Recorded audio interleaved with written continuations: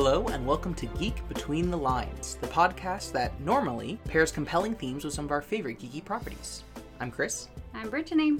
And this week we have a special episode. Ooh, what is that special episode, Chris? Well, a couple weeks ago, we recorded a special episode about queer readings of geeky media, but the day after we recorded that, we encountered this really amazing article that we wanted to do a follow-up episode about because it just was so compelling and I think fit our discussion already and what we love about these series so well. I can't believe the universe doesn't revolve around our podcast. I know, right? So Jerk rude. universe. And also, we have kind of finished, quote-unquote, talking about Lord of the Rings, but... We just can't quit Lord of the Rings. No, we can't.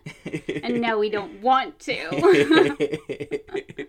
So we wanted to have a special episode where we specifically discuss the arguments and evidence and significance of this article that was published at Polygon.com and is titled Queer Readings of The Lord of the Rings Are Not Accidents. This article was written by Molly Ostertag, who is herself a queer writer and cartoonist.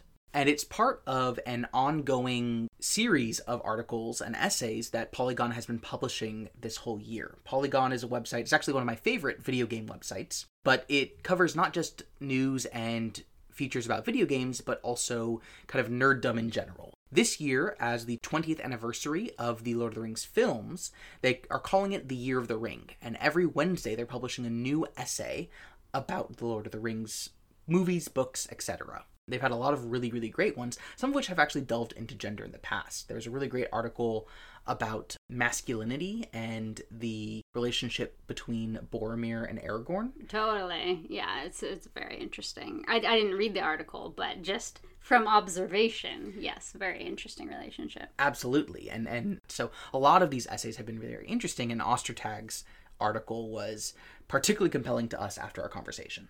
And we have a link to the article in our episode description, which if you haven't read it yet, that's okay. You can listen and then go check it out. I would highly, highly recommend it. Also, Molly Ostertag did art in the article illustrating some scenes from the books, and it's amazing. It's very good. It's really good. So yes, check that out. It is there. Yeah, really great art, and the writing here is really interesting. She particularly examines the relationship between Frodo and Sam, and how that's represented in the text, but also arguing that Tolkien was purposefully including a queer relationship in the text. Mm-hmm. Which, by the end of the article, I 100% am on board with. Like, I buy it completely. Absolutely. Yes.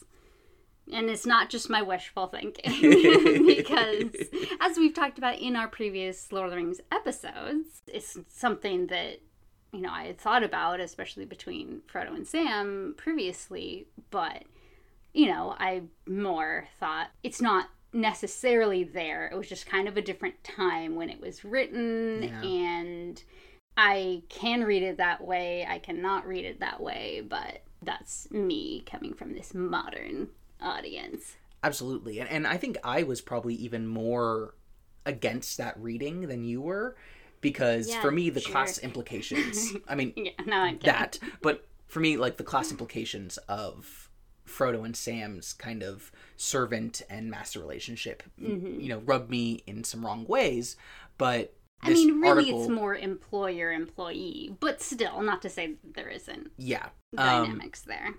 But this article, I think, helped to historicize that context as well in a way that makes me feel like that reading is something that I'm not just more comfortable with, but now can't see it otherwise. Mm-hmm.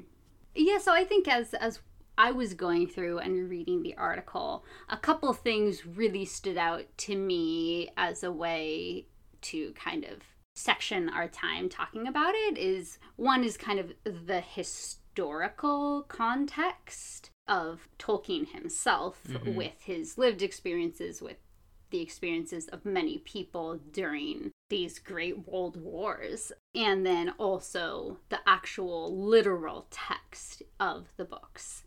And one thing that I think kind of is the intersection of those things, which I found really fascinating, was when Ostertag was talking about how Lord of the Rings is presented as a primary source rather than a work of fiction. Like, these are the books that Bilbo, Frodo, and Sam wrote. Well, Bilbo wrote There and Back Again, and then Frodo and then Sam finished the Lord of the Rings. Yeah.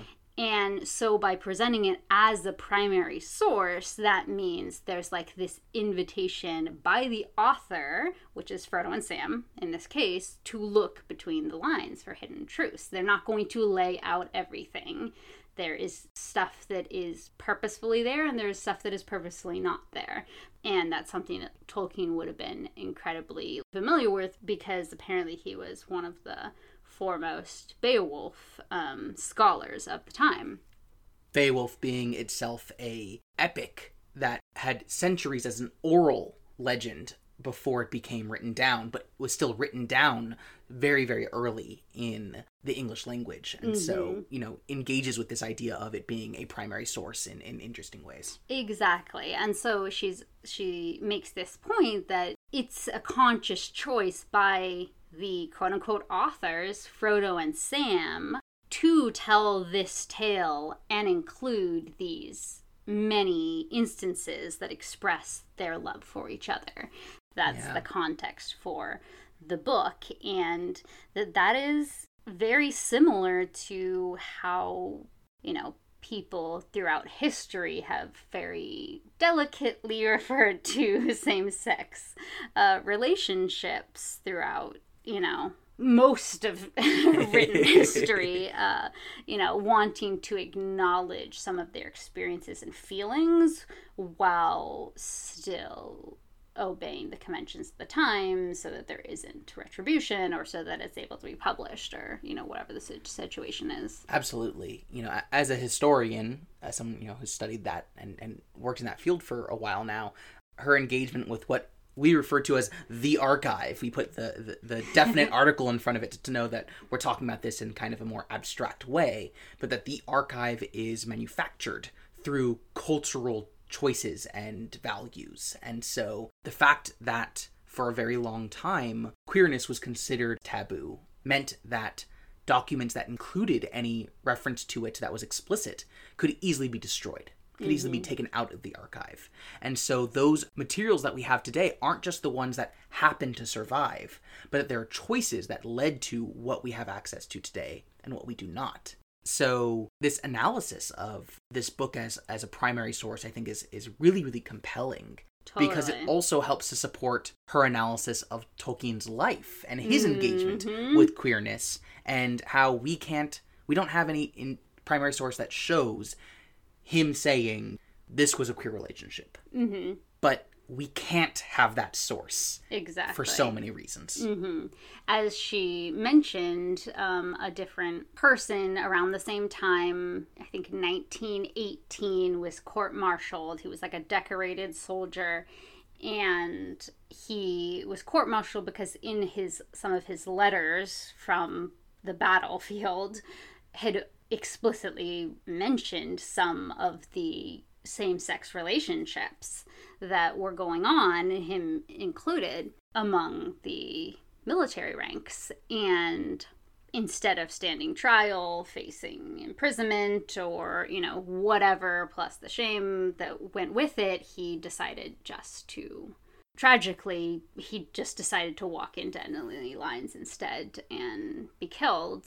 But his sister saved his letters, which she said is so rare for that to have happened. Most of these letters, most of these accounts have been destroyed by family, by people who are ashamed that somebody in their family was queer. And so there isn't as much as we know did exist that we have to look at. But thankfully, even though tragically, we do have that account to look at.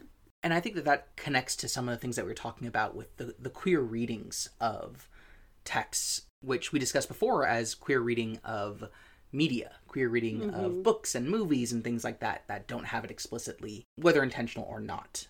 But historians do the exact same thing. And queer history is something that is a field that has been around for decades, but is continuing to grow, that is taking histories and taking the archive and queering it in ways that are active, of looking for ways to interpret the sources that we do have access to and what sources we don't have access to, and those the absence of the sources, to try to find out meaning, to show the existence of queerness that certainly existed, even if it was tried to be removed from that history. Absolutely. It's not like no queer people existed since ancient Greece until just recently. Exactly. Yeah.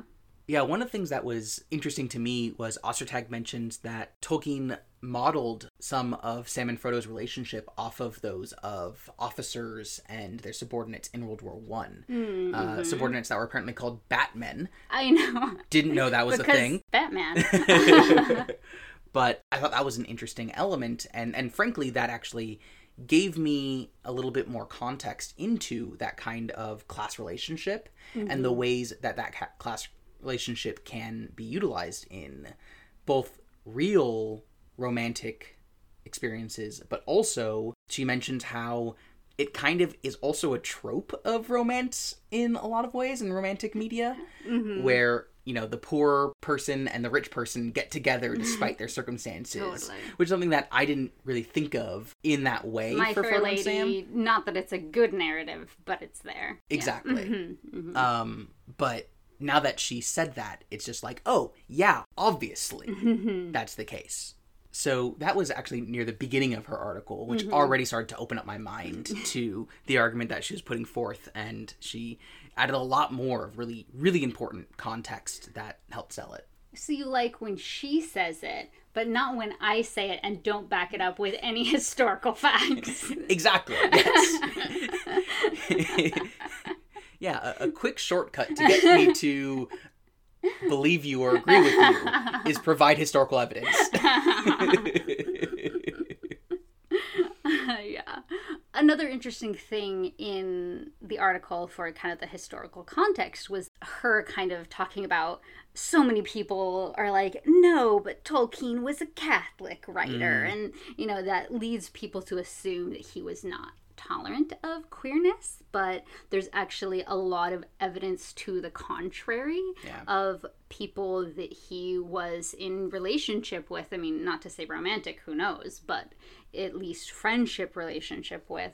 So one openly gay poet, W.H. Auden, who Tolkien said was one of my great friends, and Auden wrote glowing reviews of the Lord of the Rings books when they came out. Also, you know, Tolkien's friend group, the Inklings, which are famous, one of their members separated from his wife and lived a, quote, quietly homosexual life, which I'm not sure what that is, but that's there. He also was a teacher and fan of writer Mary Renaud, who spent her life in a romantic relationship with another woman, and actually, she was saying, became kind of an icon among gay men for writing sympathetically about same-sex relationships in ancient Greece. And Tolkien wrote that he was, quote, deeply engaged in her books. So clearly he had very good relationships with queer people in a time when being queer was still punished by law in the United Kingdom. Yeah, his Catholicism did not lead him to just be a bigot against all queer people if he had these relationships. Yeah. And I think something that's also really interesting, she was like, did he have queer lived experiences? Like, we can never know, but apparently most of his school classmates were drafted and most of them died at war. And one, Geoffrey Bosch Smith, was a poet, and his work is considered homo-romantic by modern readers. And before going into battle one day, he wrote to Tolkien saying, "My dear John Ronald, may you say the things I have tried to say long after I am there to say them."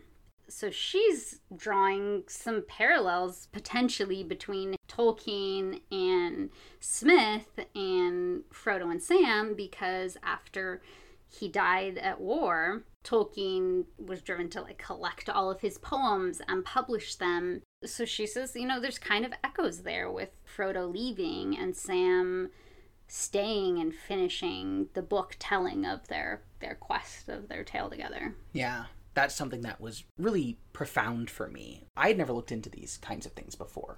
Mm-hmm. And yeah, me neither. There are so many instances in the text that could be read as queer without having to make a big jump to get there, as we will see. Or there are literal words that you don't just have to be like, no, it couldn't mean that.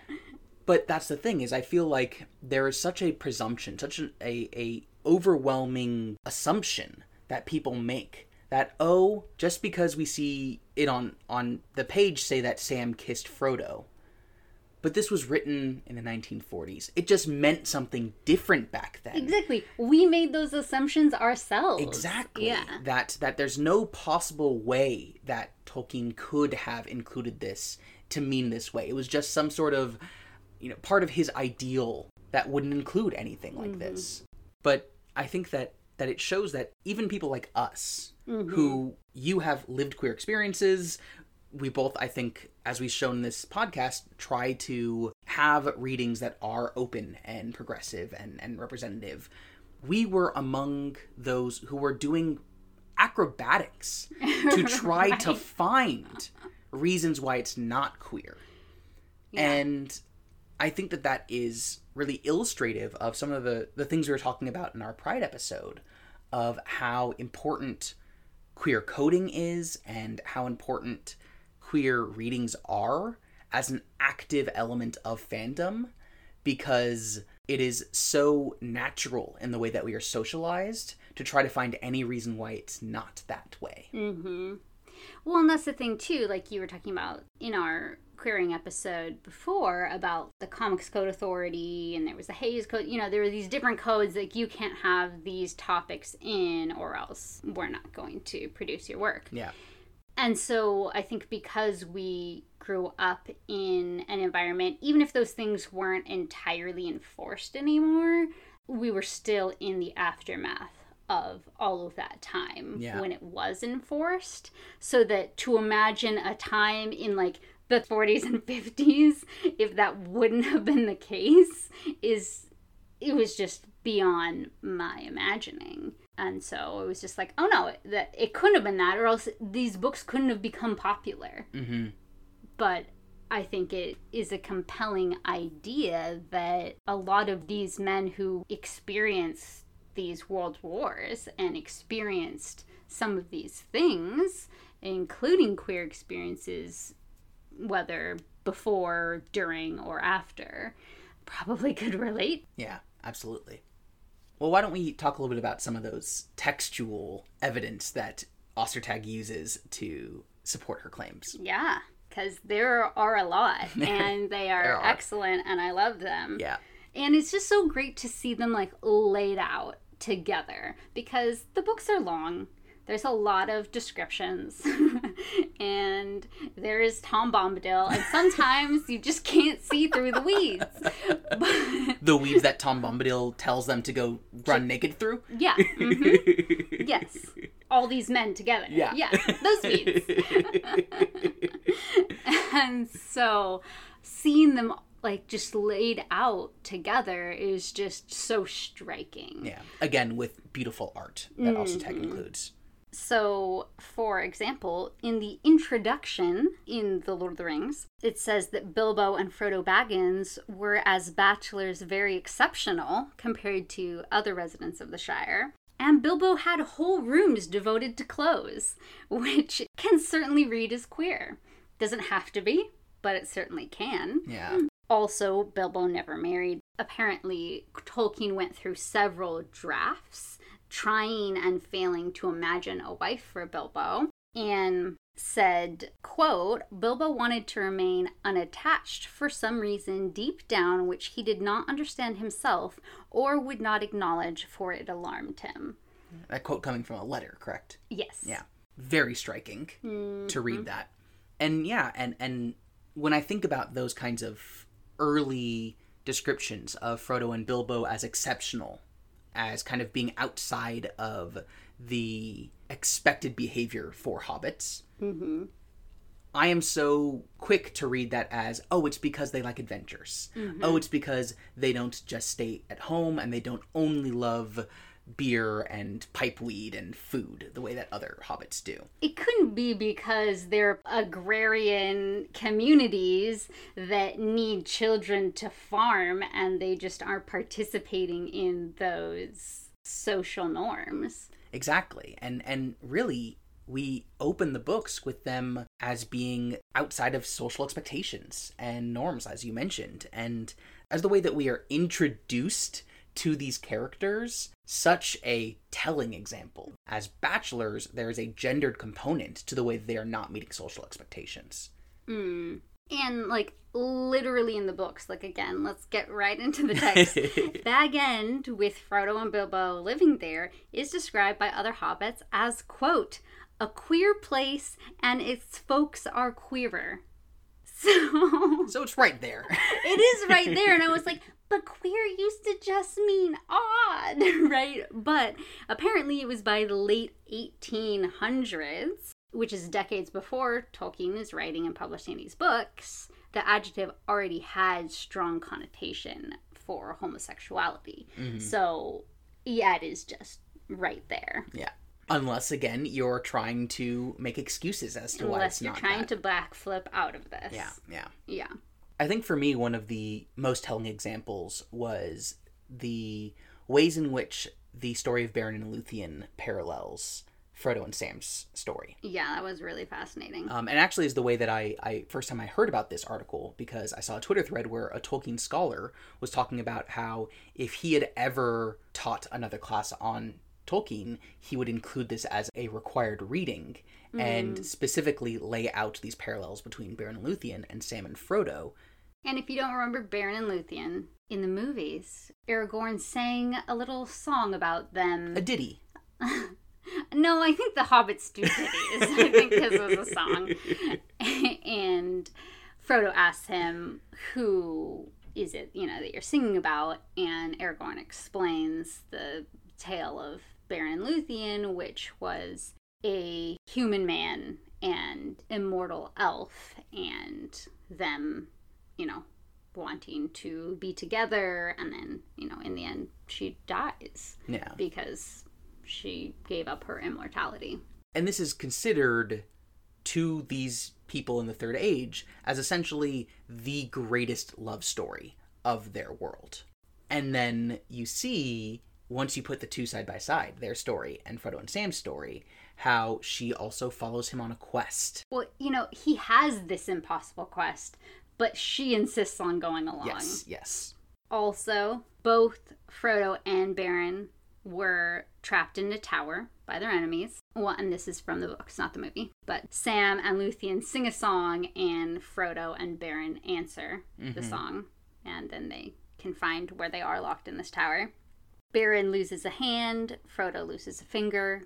The phial of Galadriel that Frodo has was actually made with the light from a star formed by the object of Beren's quest. Which I think was a Silmaril.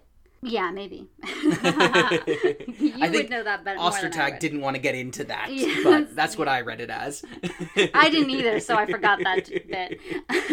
But Sam, even in the books, notes that and says, we're in the same tale still. Yeah. And all of these parallels, for someone who is, as she says, meticulous, a writer about world building, mythology, language, as Tolkien was, these things have to be intentional. And someone who is as intentional about when he uses poetry and music and story in his tales. The fact that he includes them, and he includes them so often, shows that this is, to him, an important element of his narrative and world building. Mm-hmm. And so to have those narratives there shows that these are important connections that Tolkien has made in his conception of these characters. Totally.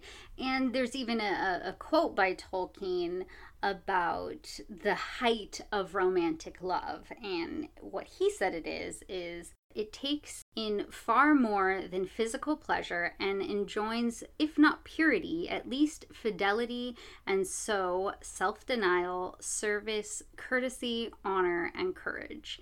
And who does that sound like? Definitely couldn't sound like Frodo and Sam because they're both dudes.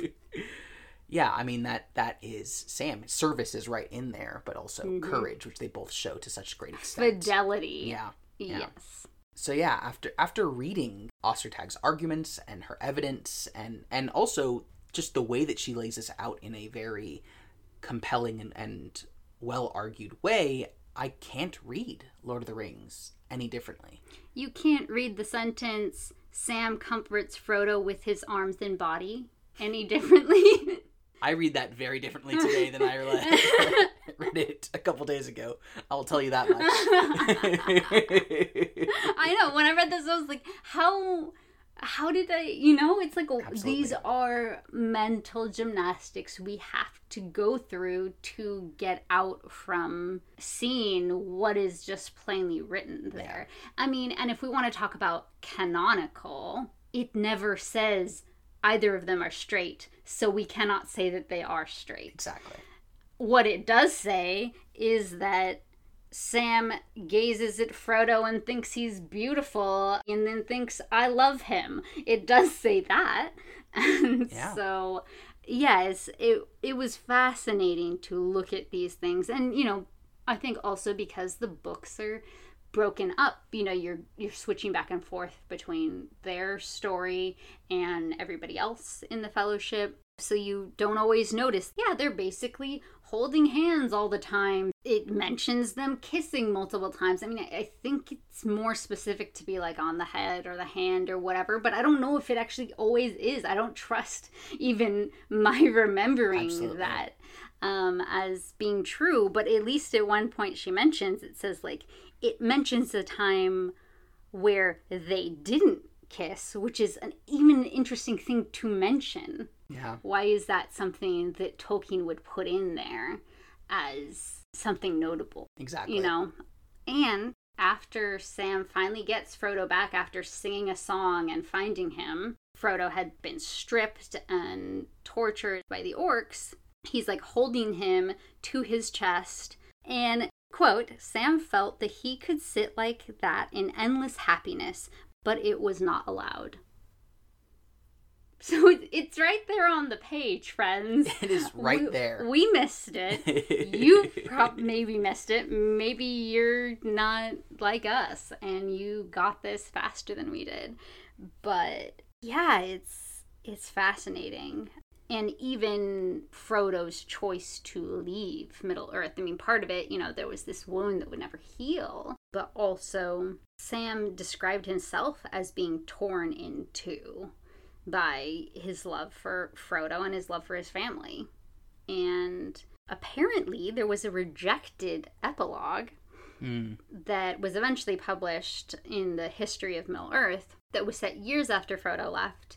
And Tolkien was fond of this final chapter, but it was cut because early readers told him it was too sentimental.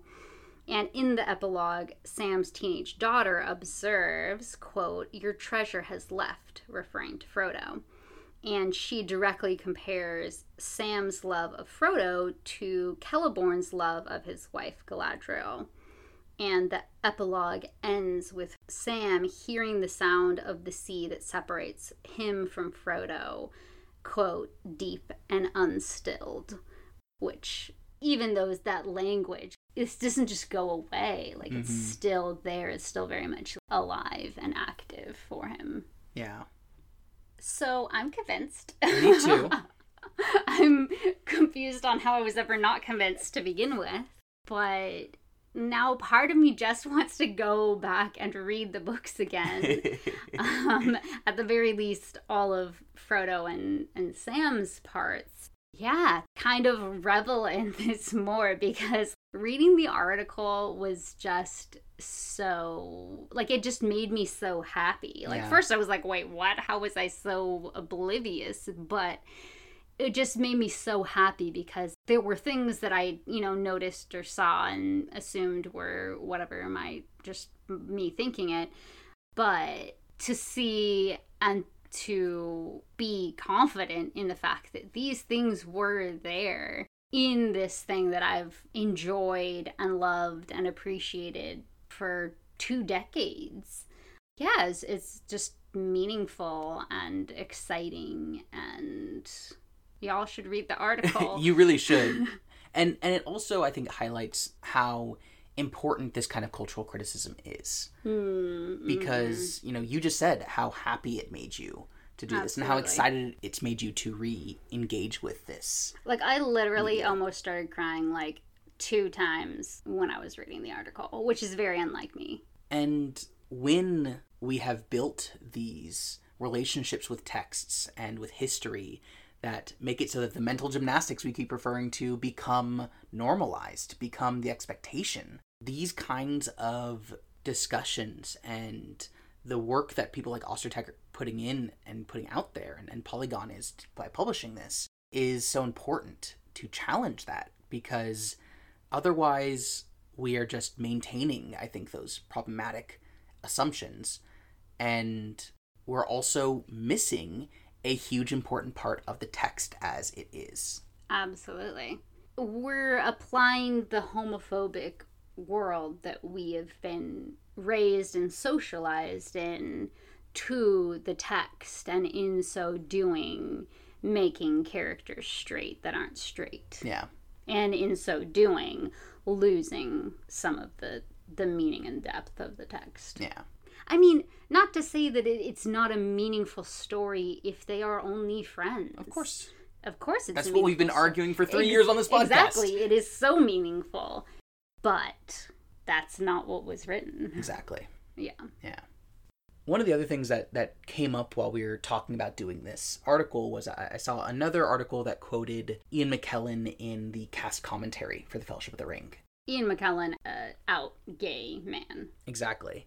And apparently at the end of that movie, he suggested that Sam and Frodo hold hands in their choice to basically go off together after the breaking of the Fellowship.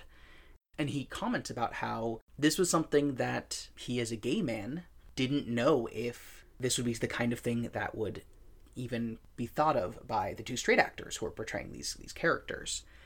And to me, that just continued to speak about how important queer representation is behind the camera as well, and in front of the camera, but in the creative process of creating or adapting these kinds of materials, because this was one person on set who was able to make this suggestion.